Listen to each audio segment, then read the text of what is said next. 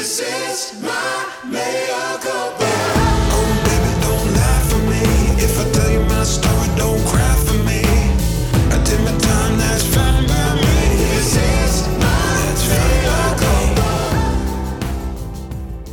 This is Michael Cohen, and you're listening to the one and only Mea Culpa podcast, now on the Mighty Midas Touch Network. So look for all future episodes of our show behind the blue banner, and we're glad you're here. And now for the news.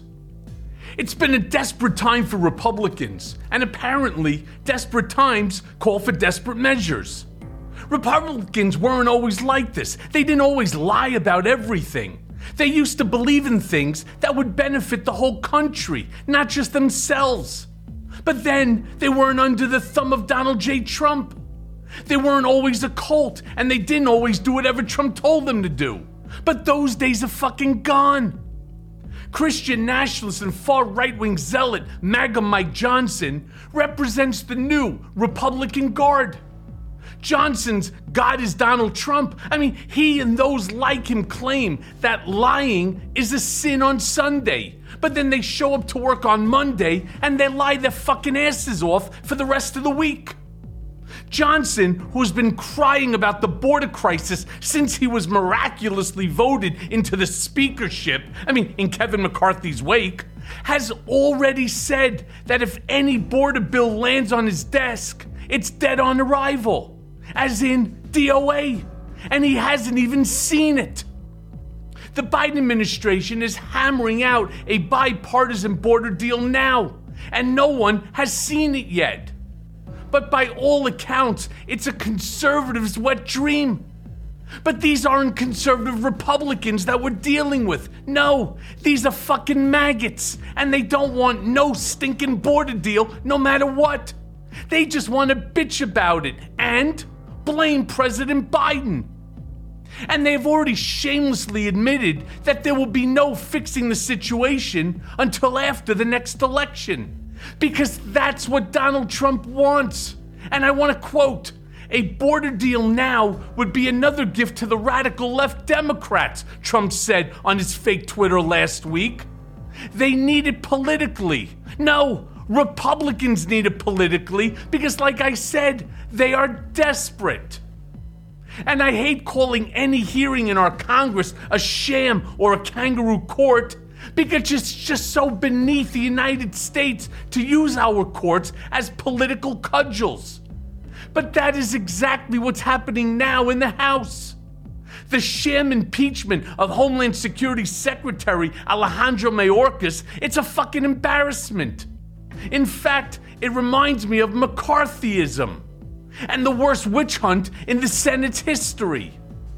But at least McCarthy thought that he had a purpose. He was after the commies.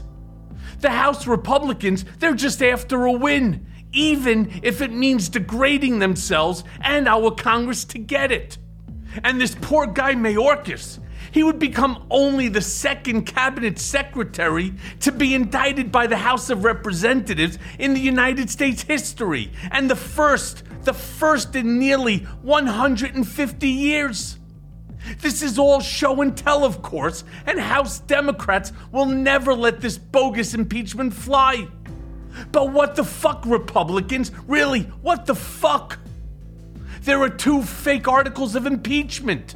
The first article accuses Mayorkas of repeatedly violating the law by allowing the release of migrants who are awaiting court proceedings. And the second article alleges that Mayorkas lied to lawmakers about the southern border being secure and that he obstructed congressional oversight. Now, despite zero evidence that Mayorkas committed a crime or any acts of corruption, they are arguing that because he implemented the Biden administration's border policy, well, he's a criminal. Republicans decided all on their own that Biden's border policies are illegal. Not because they are, but because they simply don't like them. It's razor wire last week and an impeachment this week. They will do whatever it takes to make the border crisis look like something out of Mad Max. They'll all want to keep the fear and xenophobia front and center until after the election because they don't really have much else to run on. The Fed is now patting itself on the back because their rate hikes actually worked. And Bidenomics, by all metrics, is a success. I mean, look at the facts. Jobs are up, the GDP is up, and by far and away, we have the best economy right now in the world. Japan coming in a distant second place. I mean, is the economy good for all? Well, not yet, but it's better than it was under the Trump administration. I mean, the stock market is at an all-time high. And wouldn't you know it, I mean, this is the best. Trump is out there trying to take credit for all of it, saying that the economy is only good now because his administration teed up the boom. I mean, let's all call what it is. It's fucking bullshit. Even when they are trying to act in the best interest of the country, Senate Republicans come off like fucking whack jobs. I mean, during Wednesday's social media hearing in favor of protecting children, Republicans talked to media moguls from Meta and TikTok like they were murderers or worse, communists. Senate Democrats and Republicans have been trying to pass responsible safety rules for underage internet users for years. I mean, here's their chance to work across the aisle to make something good happen for the next generation. And yet, Republicans are playing it like the Salem witch trials. TikTok boss Shao Chu had to withstand the racist harassment of idiot Arkansas Senator Tom Cotton, even after Shao insisted that he wasn't Chinese or a communist. Cotton went on and asked the same questions over and over again. Are you Chinese? Are you a communist? And look, like I said, they can't help but keep the xenophobia front and center. In a hearing about what is best for all our kids, Tom Cotton grilled the TikTok CEO from Singapore like he was a Chinese spy and a dirty red one too. I mean, turning the whole proceeding into an excuse for his white supremacy. And now for the main event. It's a great honor to have again my busy friend George Conway on the show. Conway, he's a brilliant lawyer, writer, and political commentator who is now a fixture on news programs such as MSNBC, NBC, and CNN. He's also one of the founders of the Lincoln Project, a conservative who crossed over for the good of country. Conway has been a very effective thorn in the former president's side, and he's here with us right now to talk about Trump's legal challenges and why the truth matters. So let's go now to that conversation. Okay, so George, great to have you back on the show. Great to be here. Let's just jump right into it and talk about Trump's behavior in court.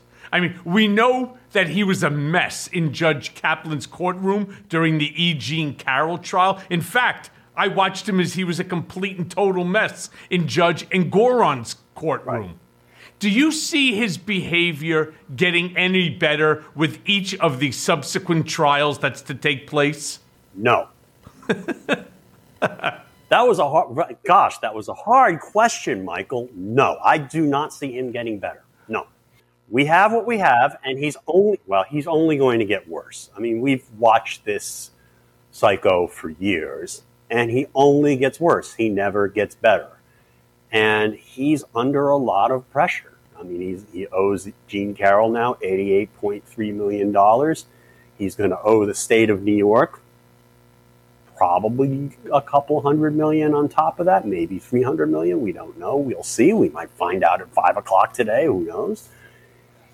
He's facing 91 felony counts, and, you know, he's facing the pressure. I mean, the chickens have come home to roost. He laid those eggs. He has behaved in the way that he has behaved, in a way that, you know, for many years he did not face consequences, but now the consequences are coming, and they're coming all at once, and he's not happy. And he's going to get even unhappier. To borrow a Taylor Swift song title, it's going to be a cruel summer for him. You know, it's funny because a lot of people don't know. I've known you probably since around the 2006. early 2000, 2006? 2006 was when we had that condo thingy. Exactly. Here in New York. Correct. And we both had a chance. I wasn't working for him at that point in time. No, you weren't. And obviously neither were you. Correct. The interesting thing, do you see a big difference? Because the more I start to reflect upon his behavior, even at those meetings, especially the contentious one, the more I see a similarity into his behavior. There's nothing but defiance. Right. And he had a better case then. I mean, I think he was, he had a better case at that point in time. But his behavior was very demonstrative and very rude. And at that meeting, but those people deserved it more than the federal judge and the state judge and the rape victim deserve it, and the jury. But it's the same, it's of a piece. There's no question about it. It's funny because I get asked the question a lot about, Judge Engoron's case, and obviously we're expecting the decision to pop any day now. At least that's based upon Judge Engoron's own statements. Right. But I think that the number exceeds, and I think that the number is going to exceed $600 million. And I say that because I defer to you on that because I confess I have not followed that case that closely. There's only so much bandwidth with all this litigation that he has embroiled himself in. I just have not followed the New York civil case as closely as I probably should. But see, I'm taking the $370 million that Tish James has shown that needs to be disgorged. Right. And all I'm doing is tacking on the statutory 9% per annum multiplied times 6 years. And then there's also penalties associated with that as well, which brings you into the low 600 number. I mean, it's a ton of money.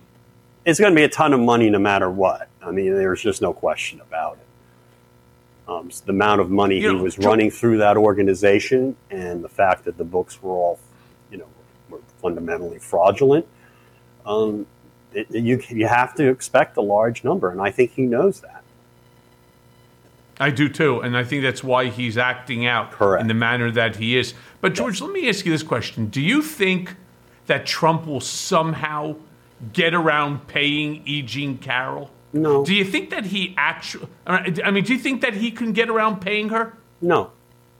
Because he has to...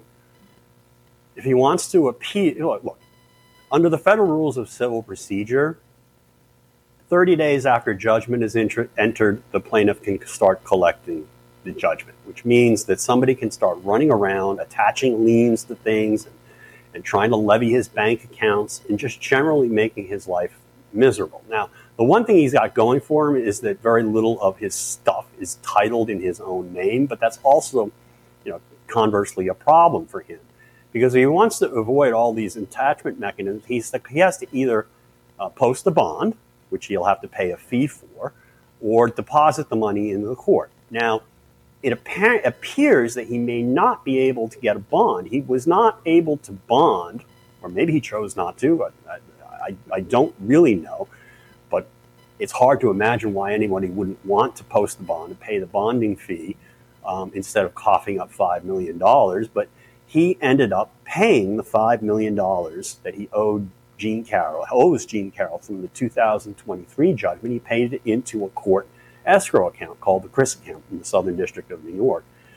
And everybody was wondering when he did that, well, why did he do that? Why didn't he just post a bond like every other defendant who is appealing a monetary judgment against them?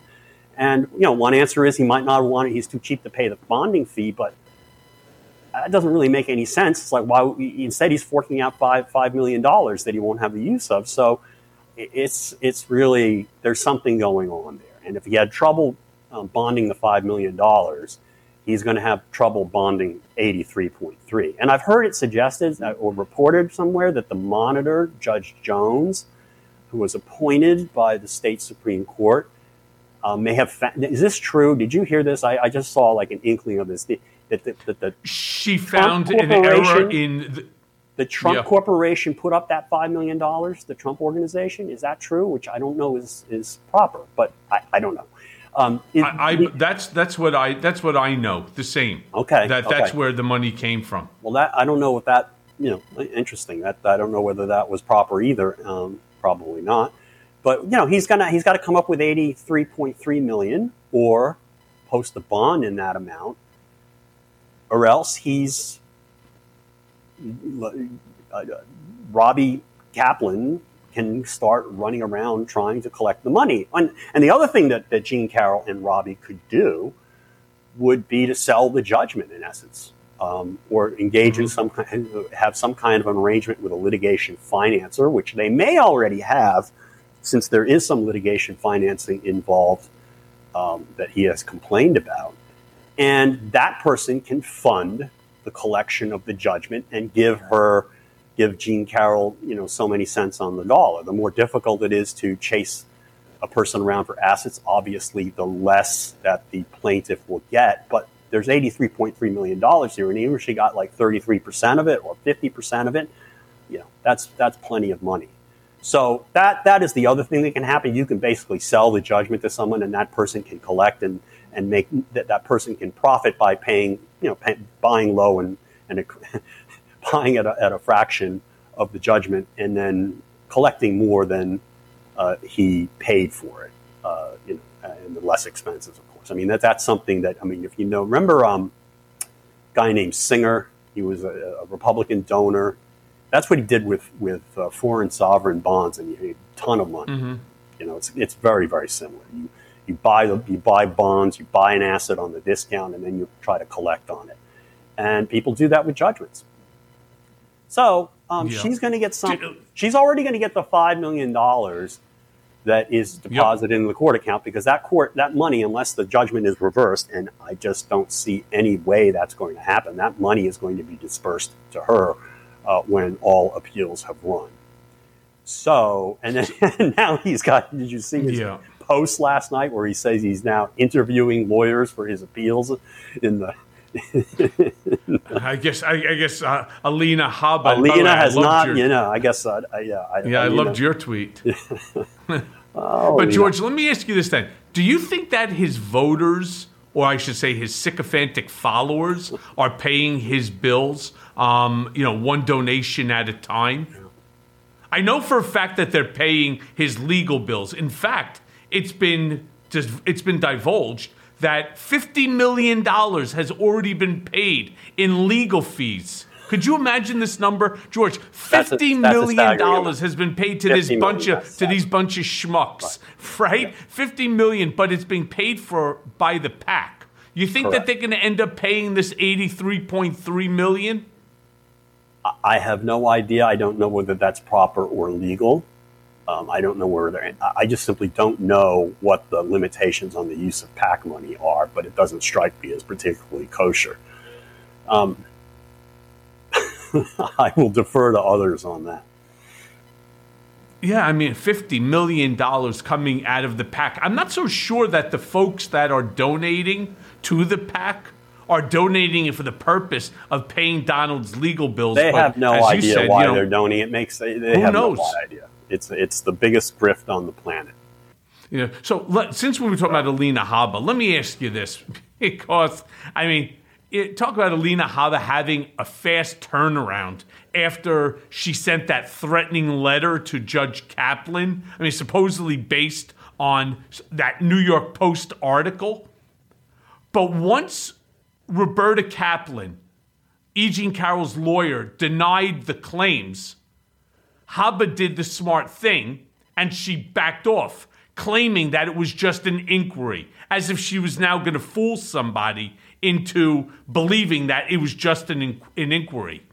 What do you think that Judge Kaplan should do at this point in terms of to punish her for this type of behavior? Yeah, I don't know whether it's worth it for Judge Kaplan to punish her for this, but she should be deeply, deeply embarrassed. I mean, the allegation that she made, the claim that she made, which was partially based on a true fact, but partially based on a distortion of a true fact, was that there should be recusal because Robbie Kaplan, who is Jean Carroll's lawyer, worked at Paul Weiss, Rifkin, Wharton, and Garrison, a major New York City law firm, in the 1990s, and overlapped with Judge Kaplan, who was then a senior partner at that firm, for 2 years. This was 30 years ago. There is not even a shadow of a basis for recusal in those facts. Even if the judge had been her mentor, it would not be a basis for recusal. No, I mean, one of the woman who delivered the closing rebuttal was actually a former clerk of Judge Kaplan. She actually worked for him individually 10 or 15 years ago, or however many it is. Clerks are not. People who work with other people are not, that's not a basis for recusal. If you're a family member, yes. If you have some kind of financial tie to a litigant or its counsel, yes, that's a basis for recusal. But professional relations, and particularly ones that were remote, like this, and working at the same 400, 500 person law firm at least, is just insane. And Alina Habba only showed her absolute incompetence and ignorance in even suggesting that those facts could warrant recusal. It was just, she embarrassed herself once again. But she's not, I don't know that she's capable of shame. But I think she realized what trouble she was in. Somebody must have told her.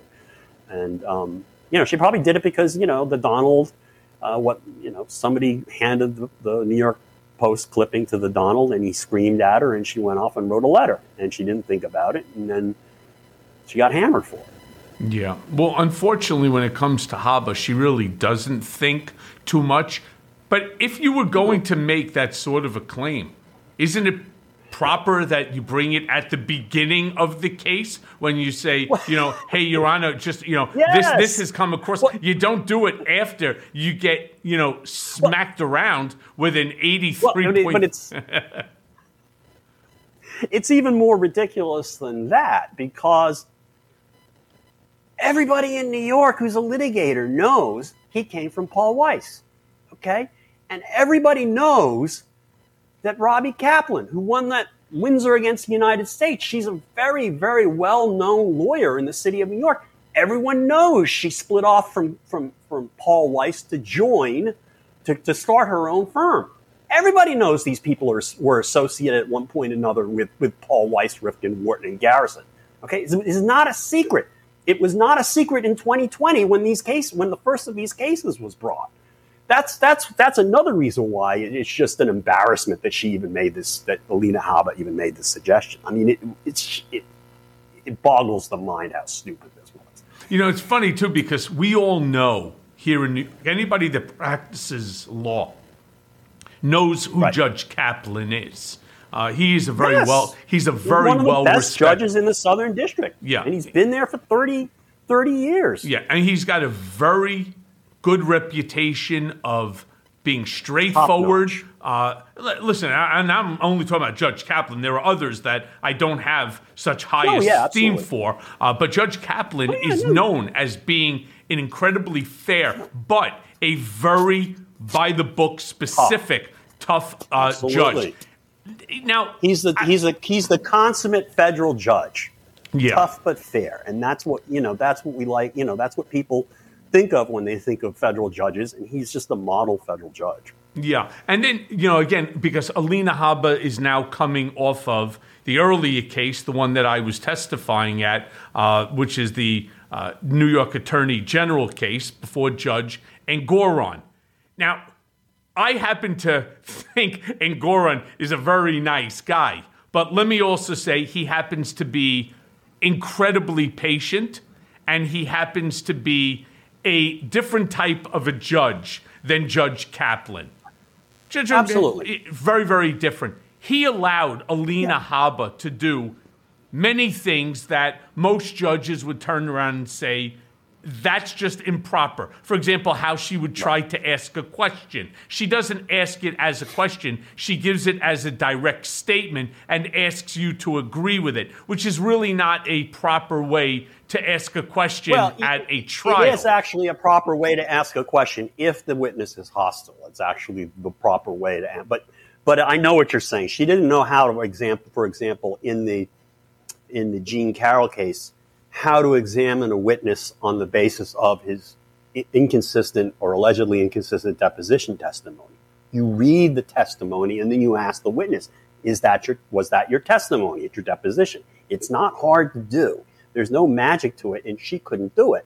And the judge had to basically say, "Hey, lady, you gotta bone up on trial practice here." It was just another embarrassment. Yeah, and then he's, why don't we take a few minutes as a timeout, and maybe somebody can refresh you on how you introduce a document into evidence so that you can use it for your cross-examination. I mean, this is supposed to be, you learn that shit in moot court, to be honest with you, and the fact that, high school students do this. They have these court things for high school students who learn this stuff. I mean, it's unbelievable.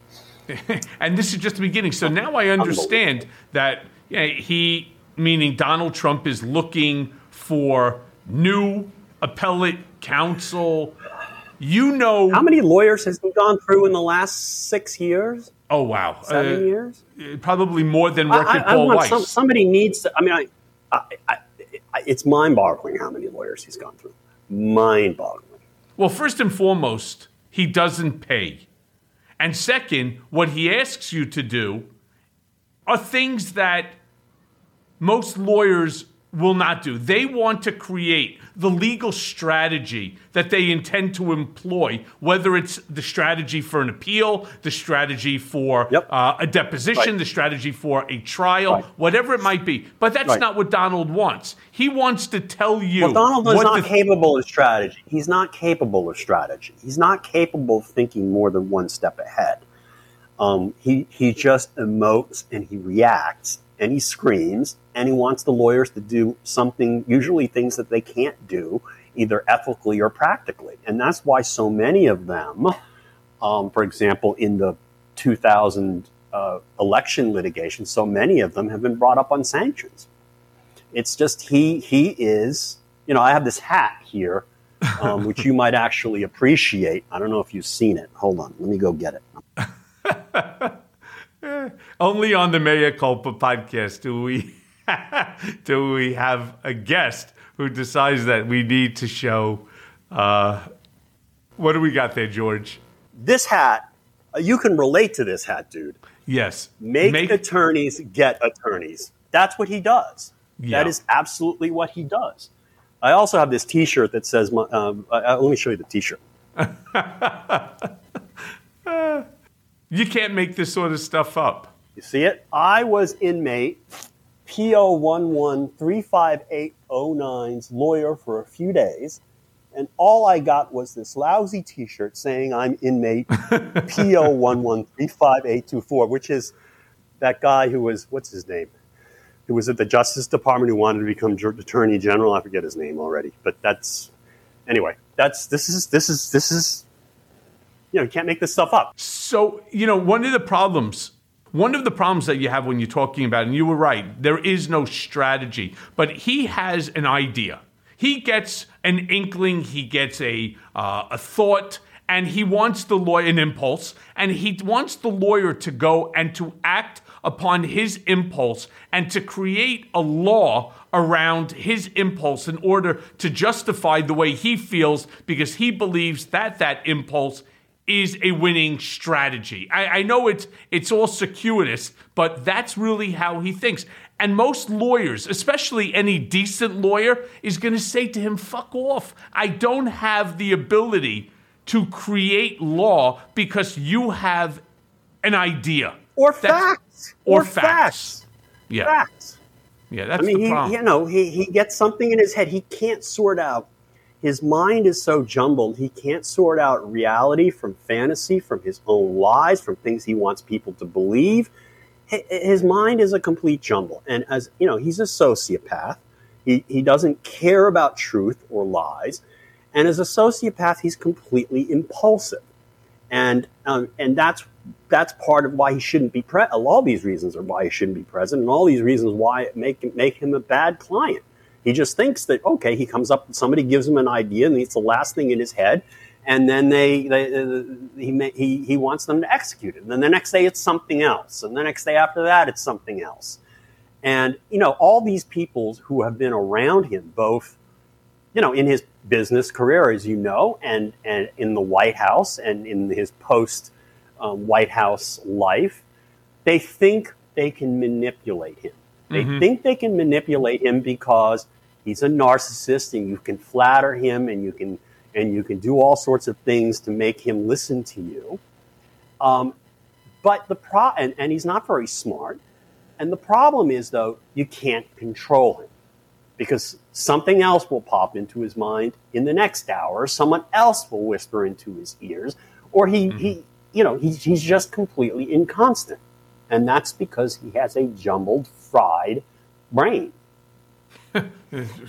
Well said. But am I saying anything that's not consistent with your experience? You're not. We always used to say at the Trump org, the guy who gets Donald's ear last controls the brain. And it happens to be the truth. But, he has this ability of getting people, lawyers, myself included, to do shit that is outside of what they normally would. Now, Chris Kise, as an example, Chris Kise had a decent reputation as a lawyer. He's no Alina Habba. He's no Cliff Robert. I mean, he had a reputation. No, but he's a lawyer.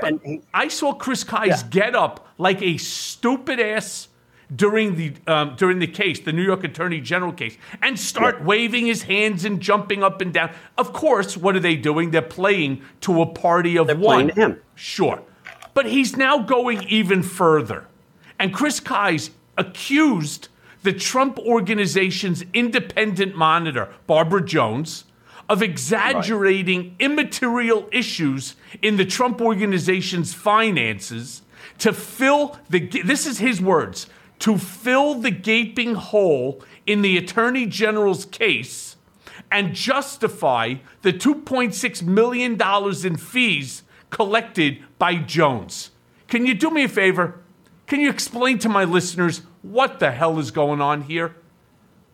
I can't, I have not read Judge Jones's report, but I know Judge Jones. I've met Judge Jones. I've litigated in front of Judge Jones. In fact, the case that I had that went up to the Supreme Court, the one time I got to argue there, was a case that she dismissed. And the one thing I can tell you about Judge Jones is not just that she's smart like all these other federal judges, but she is a very cautious and careful and thoughtful person.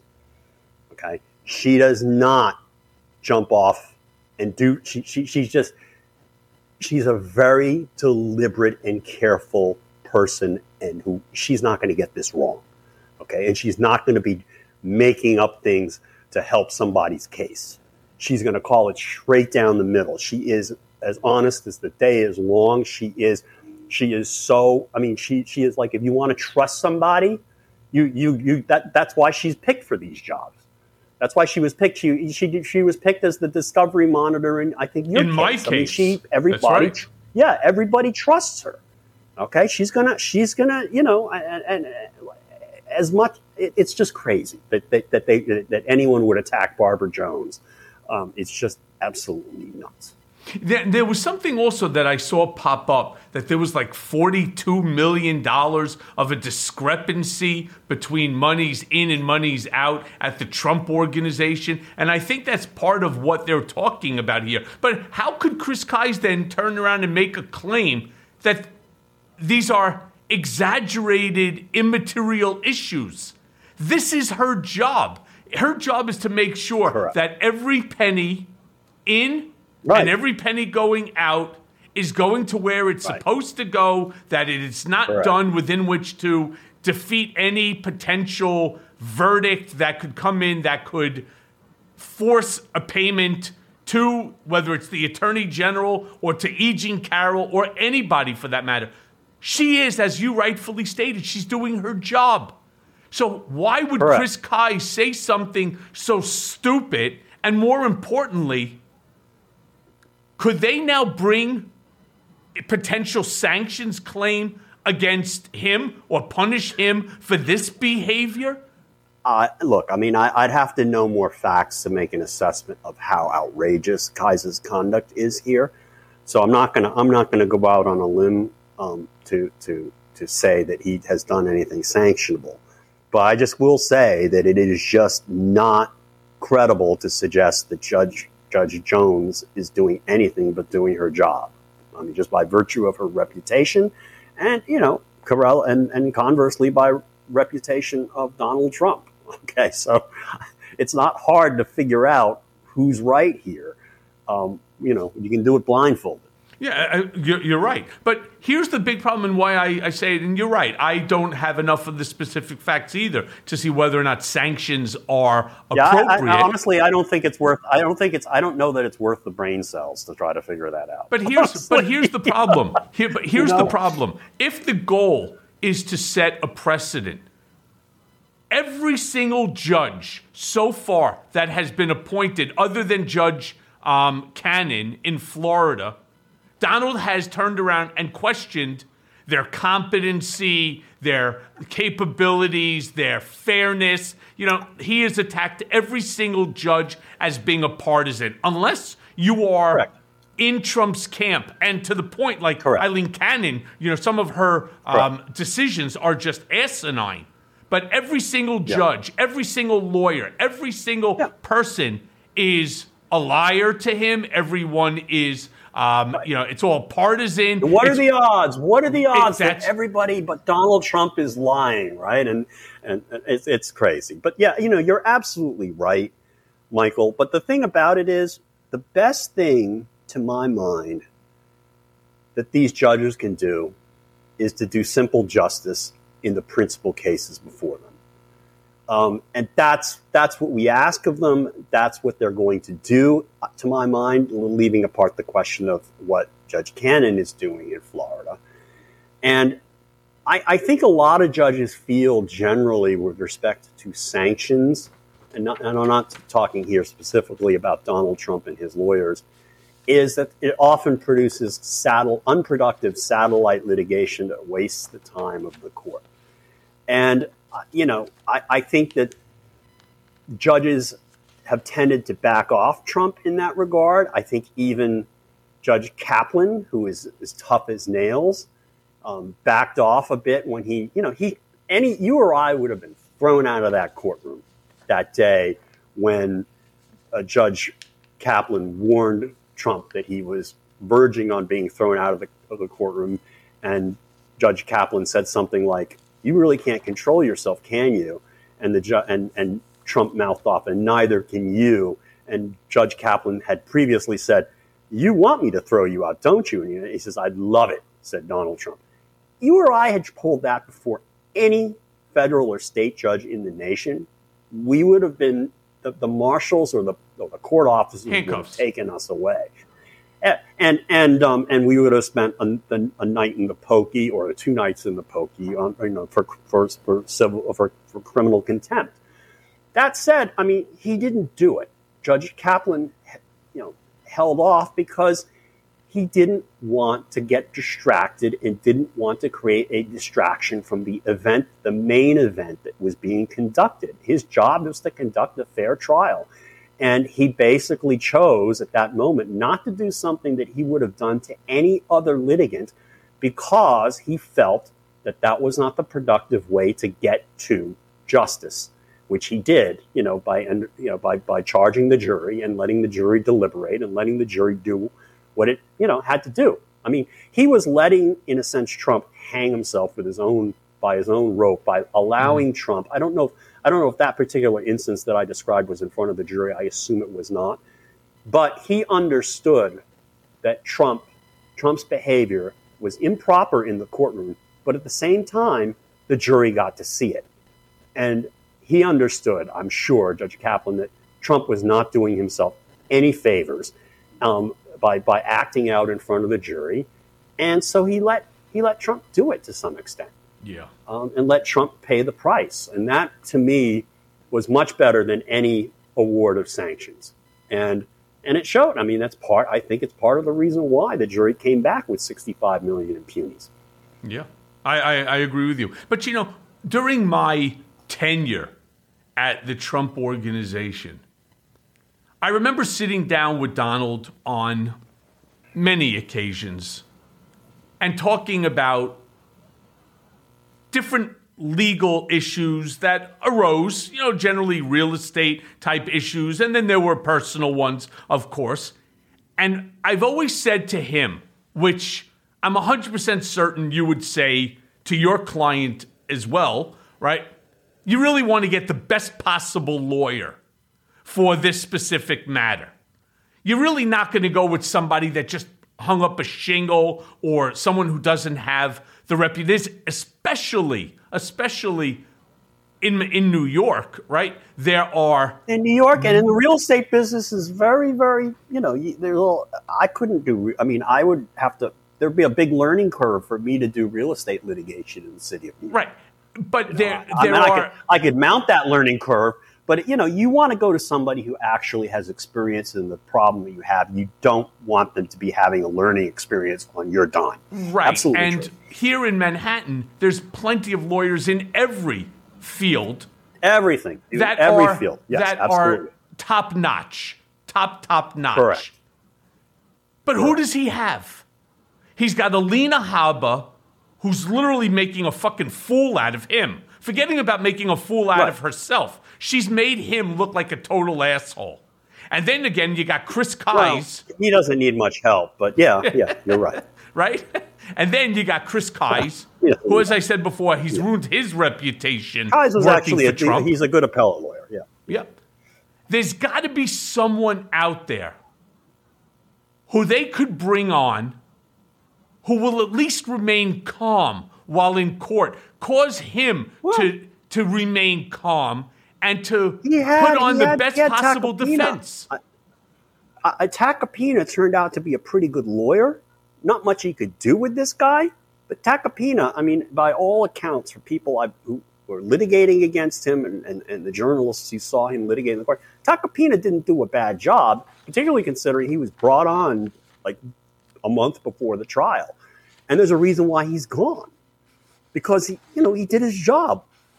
And there's just people will not work for him for two basic. This has been going on since 2017. People will not work for him because he's fucking nuts and because he doesn't pay. And that's the reputation he had in New York. And that's the reputation that followed him. I remember in 2017, I was sitting in my office and Kellyanne calls me and said, "You're going to get a call from the president." This is like March or April. It was actually the day. Actually, I can pinpoint the day. It was the day Trump. It was like a Thursday or Friday afternoon, and he was flying to Saudi Arabia. Okay, for that first big trip out there, and it was after he was looking for a lawyer to help defend him in the new Mueller investigation. Mueller had just been appointed, I don't know how many days before. And, okay, sure. Okay, President of the United States is going to call me. Great. Ask me about lawyers. Fine. Okay, I'll give him opinions of lawyers. And he called me about all these lawyers. And it's like none of them ended up wanting to work for him. None. These were great lawyers that they were talking about. They were talking about Ted Olson. They were talking about, who was that former U.S. attorney out in Chicago who was very good. They talk about a whole bunch of lawyers. And, and I would say, great lawyers, good lawyer, fantastic, perfect for this, and none of them would touch him. None of them would touch him even then.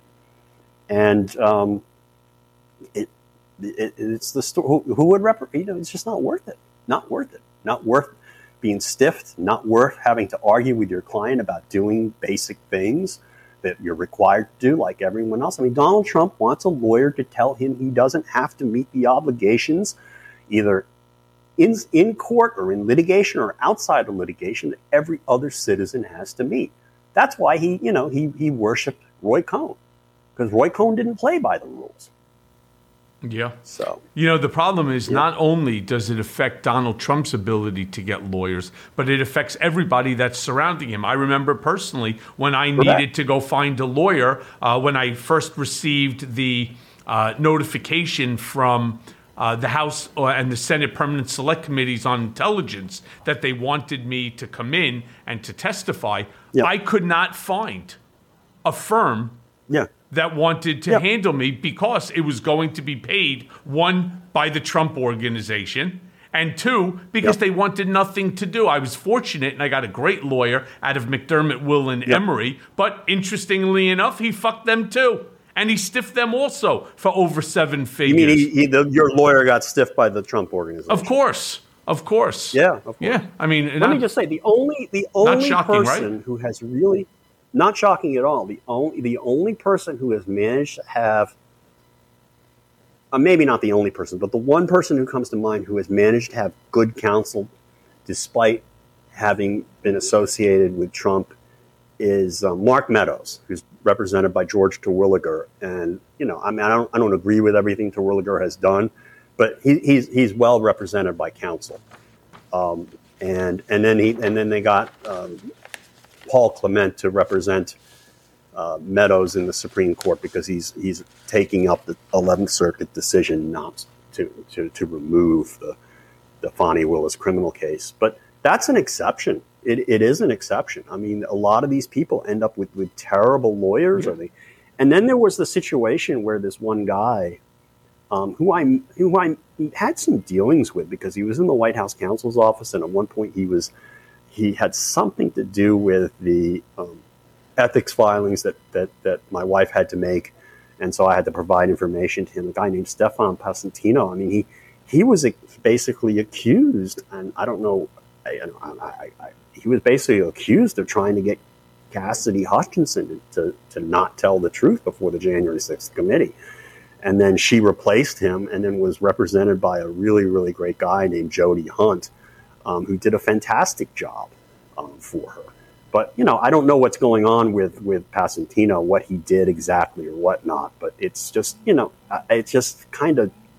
it's just an awful story about how lawyers get involved with Trump and they just get into trouble or the people they represent get into more trouble. And it's just a sad, sad, sad story. Yeah. So since you mentioned Fani Willis, let me ask you this then, George.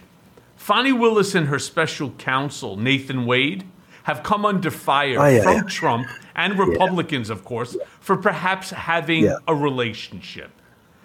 Even if they are having a relationship, is there really a conflict of interest? Right? I mean, could the case actually be dismissed as a result of it? Because, look, I know the Trump playbook better than anyone. Because, in fact, I hate to say it, I'm partially responsible for the creation of it. The whole goal here is to bloody Fani Willis up in any way that they can. It's what they're doing to me. Anyone who is adverse to Donald needs to get bloodied up so that you could attack them on credibility, on motive, etc. You think that this case can actually be dismissed over this? I too understand that. Yes, you do, George. Not the way you do and some other people do, but yeah, I get it. Let me say, I mean, the Fani Willis situation. I mean, she didn't do herself any favors there. Hiring somebody you're having a relationship with in any context is just not a good idea. And it's particularly not a good idea when you're a public official. And that said, I mean, what the arrangement here may have, there may be issues under state procurement law or just as a matter of public administration, but it doesn't create any kind of an impropriety that a criminal defendant being charged by a grand jury should be able to avail himself or herself of.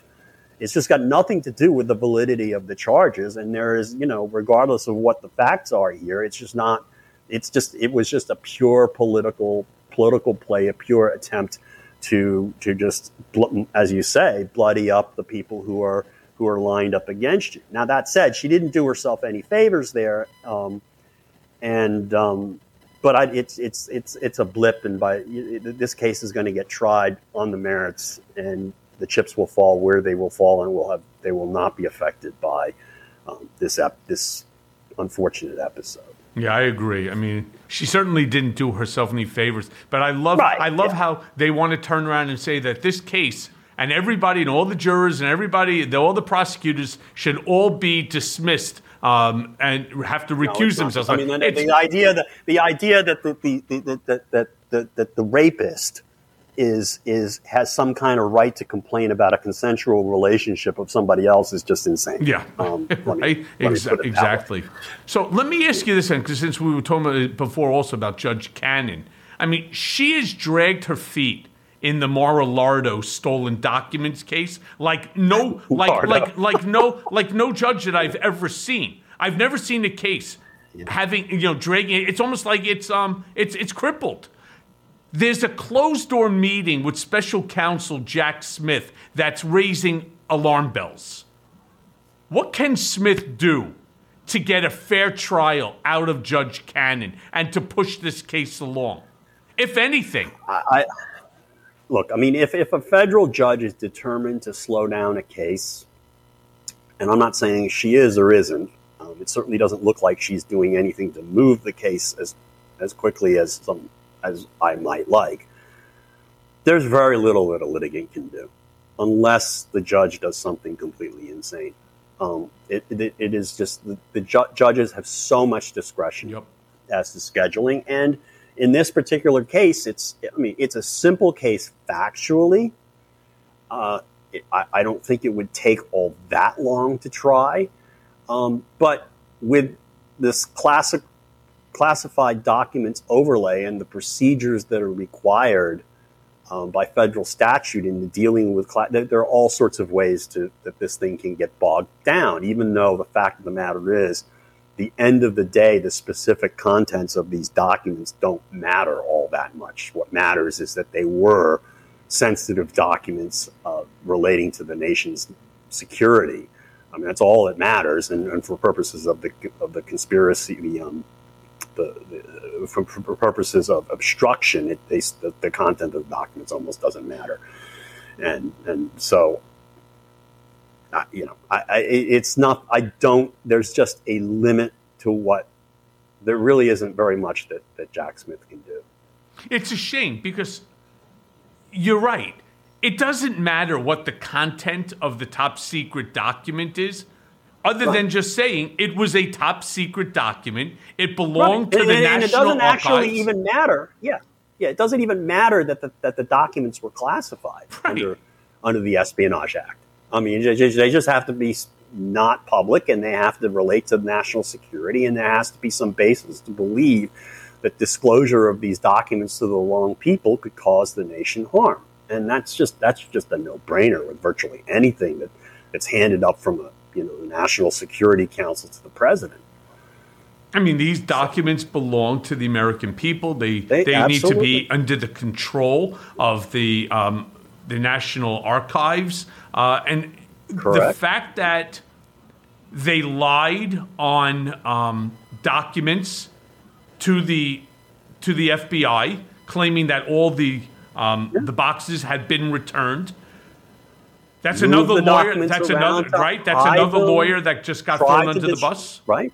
Tried to destroy the videotapes. Tried to get a tech guy. I mean, this case is not hard. No. This case should be. I mean, if this were before Judge Conway, this case would be on trial. This case would be being tried right now because it was brought last August.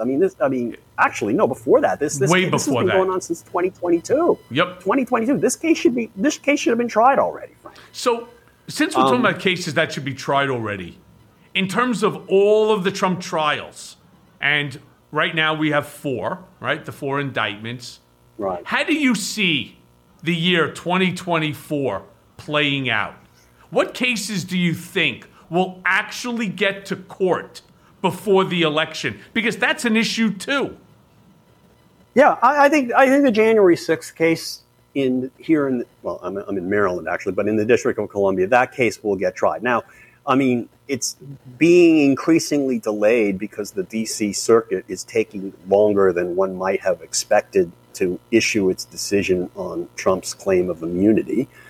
But that said, the worst case, I think, in terms of delay would be the D.C. Circuit comes out with a decision in the next couple of weeks, and then they go straight up to the Supreme Court, and the Supreme Court decides the case by June, and you have, again, cruel summer for Donald Trump.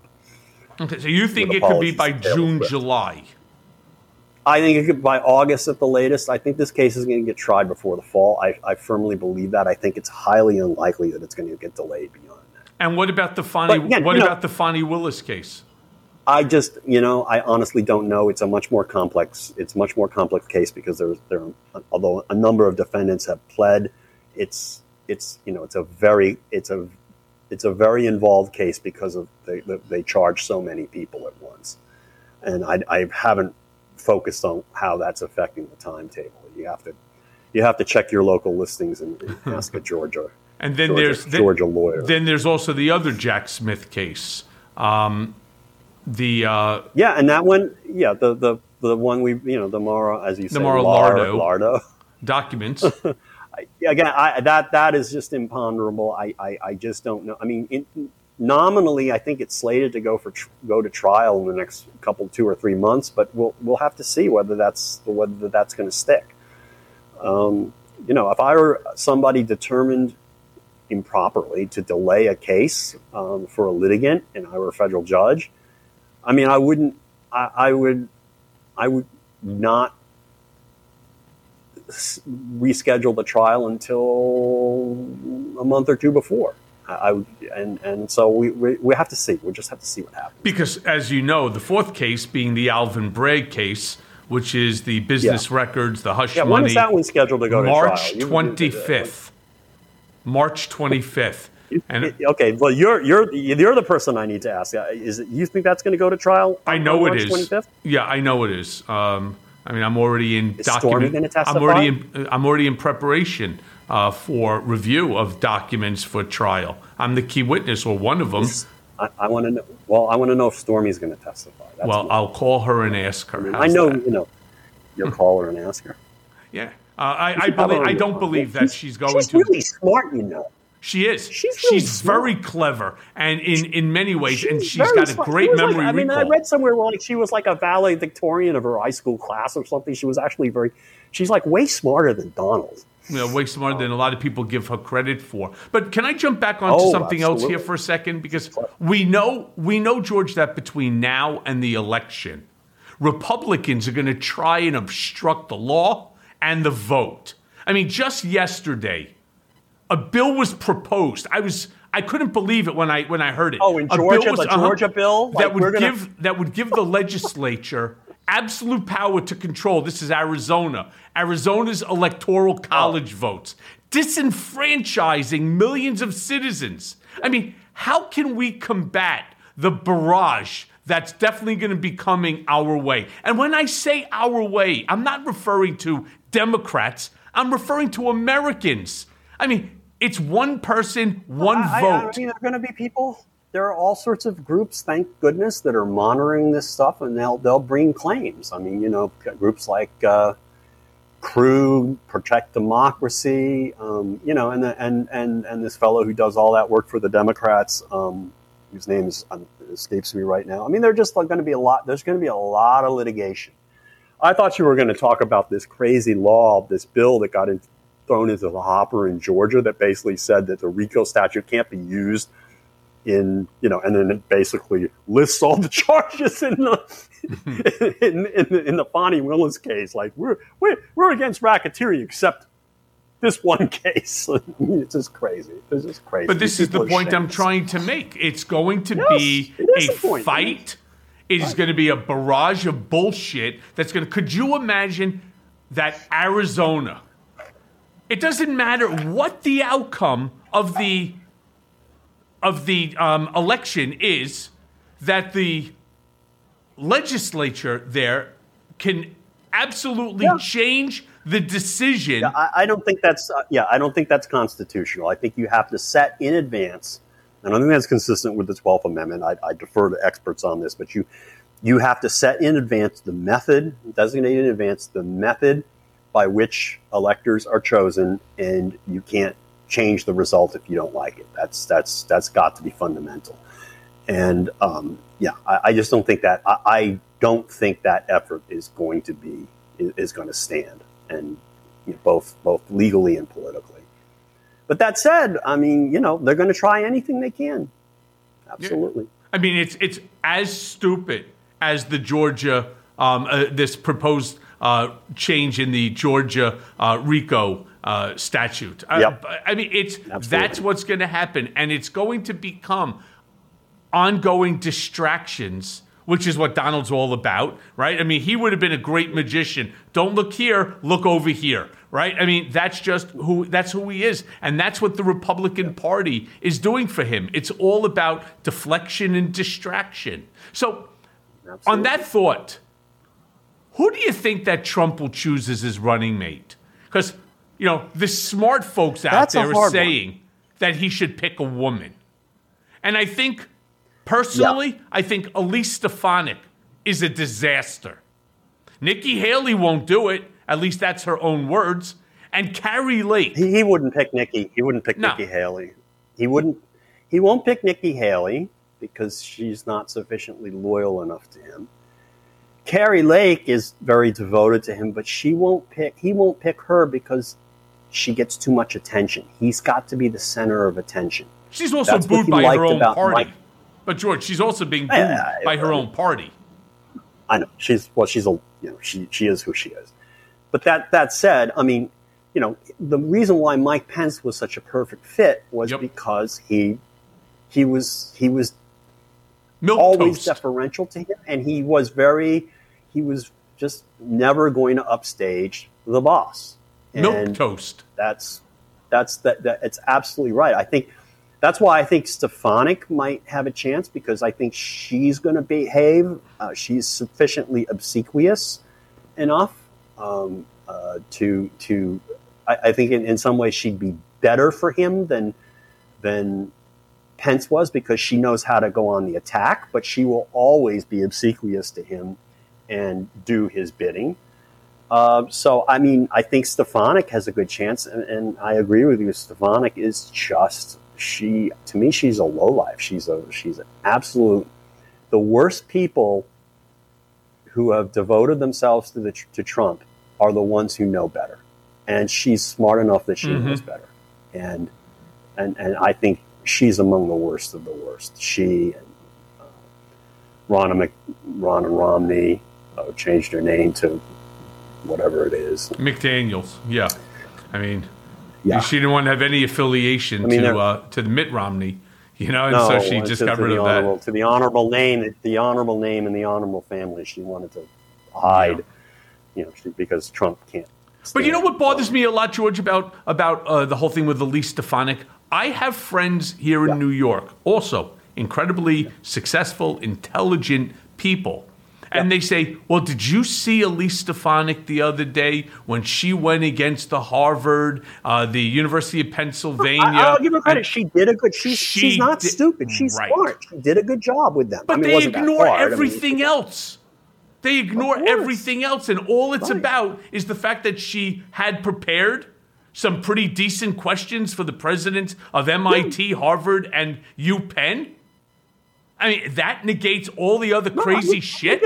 I'll give her credit for that. But I mean, the first time I ever focused on Elise Stefanik was they put her out, the Republicans put her out front in the 2019 fall impeachment hearings.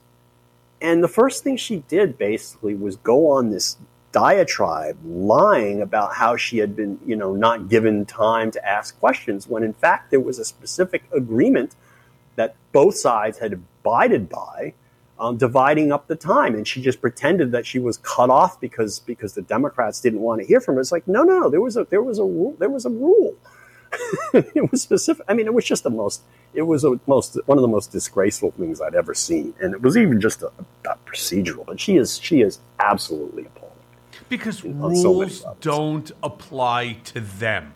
No, They no. apply to you. So in their mind, it's the same thing as Donald at any debate.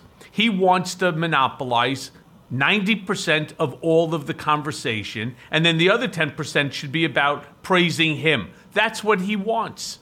Unfortunately, he doesn't get it, which is why he'll never debate. I'd like to see, and I'm looking forward to seeing, if he becomes the nominee, I would like to see a debate between him and Joe Biden. I think that will really show who's cognitively capable and who's not. But George, as the hour in mea culpa comes to an end, I have one last question for you.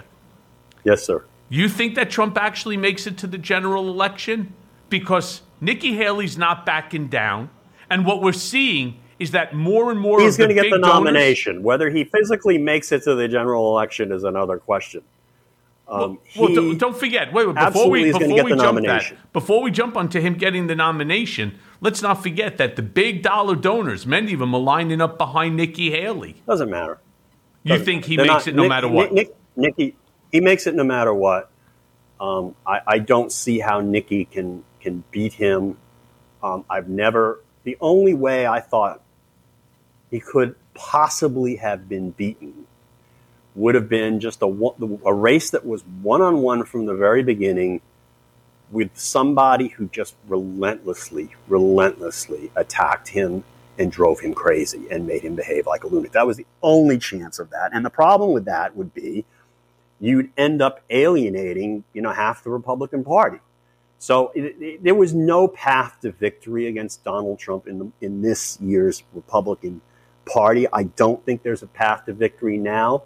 I think, the best that she can do is make inroads in states where there is some crossover voting, and I think she will make some inroads in those states.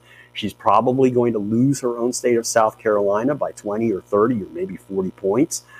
I don't think she is a long-term play, but I do appreciate the fact that she's finally going after him in some of the ways that I would go after him if I were running against Trump, attacking his mental stability and his mental competence, which is just obviously deficient, and making a big deal of that finally. I mean, this is what all the candidates should have been doing since last summer, but they didn't because they were too cowardly, and it's just a shame. That said, though, even if Nikki Haley wins the nomination or manages to get the number of delegates she needs to win the nomination, Trump's going to sabotage her. Trump will absolutely do everything he can to keep her from winning, even if it elects a Democrat, because that's his character. He's vengeful, and he basically, if I can't have the Republican Party, nobody can. So, the Republicans are screwed either way. But you brought something up that's interesting, George. We said, that it would if Nikki Haley had done this or any Republican had done this early on, they would have alienated 50% of the Republican Party. And I totally agree with that at that time. But let's not forget, look at Iowa, look at New Hampshire. Donald lost 50% of the Republican vote to whether it was DeSantis or Nikki Haley. So that same 50% has been alienated. He did it to himself. Right. Okay, but New Hampshire is a special case, remember, because there was crossover voting, and the Republicans there are a little more sensible than Republicans in a lot of other states. I don't think New Hampshire is the bellwether of what's going to happen in some of these Republican primaries, and I just don't think the numbers will add up in the end. Remember, the rules are stacked up in favor of whoever wins a plurality of the vote. That has been the case since at least 2012, 2016, when the party changed the rules because Newt Gingrich gave Mitt Romney such a hard time going into May and June, even though Newt had no chance of winning the nomination. He didn't drop out, and it kept the race going to the Republicans' disadvantage, Romney's, and to the Republicans' disadvantage. So they changed the rules to make it such that, and I don't know the technical details of it, but basically, in a nutshell, if you start winning right around Super Tuesday, some of these primaries are basically winner takes all. Even if you get 35, 40% of the vote, you get virtually the lion's share of the delegates. And that's how Trump won in 2016. And that's how in 2020, there was no contest. And in 2024, these same rules are basically in effect.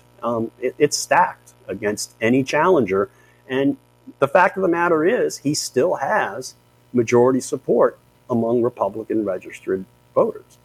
Yeah, hard to believe and crazy. George, nobody says it the way you do. Thank you for your insight, for your straight talk. You're the best, and I will definitely be speaking to you again soon. Straight Talk Express, right? The modern Straight Talk Express. Exactly. Thank you for having me, as always, Michael, and we'll have to get together next time we're in New York. And I'll be in D.C. soon, too. And now for today's Mea Culpa.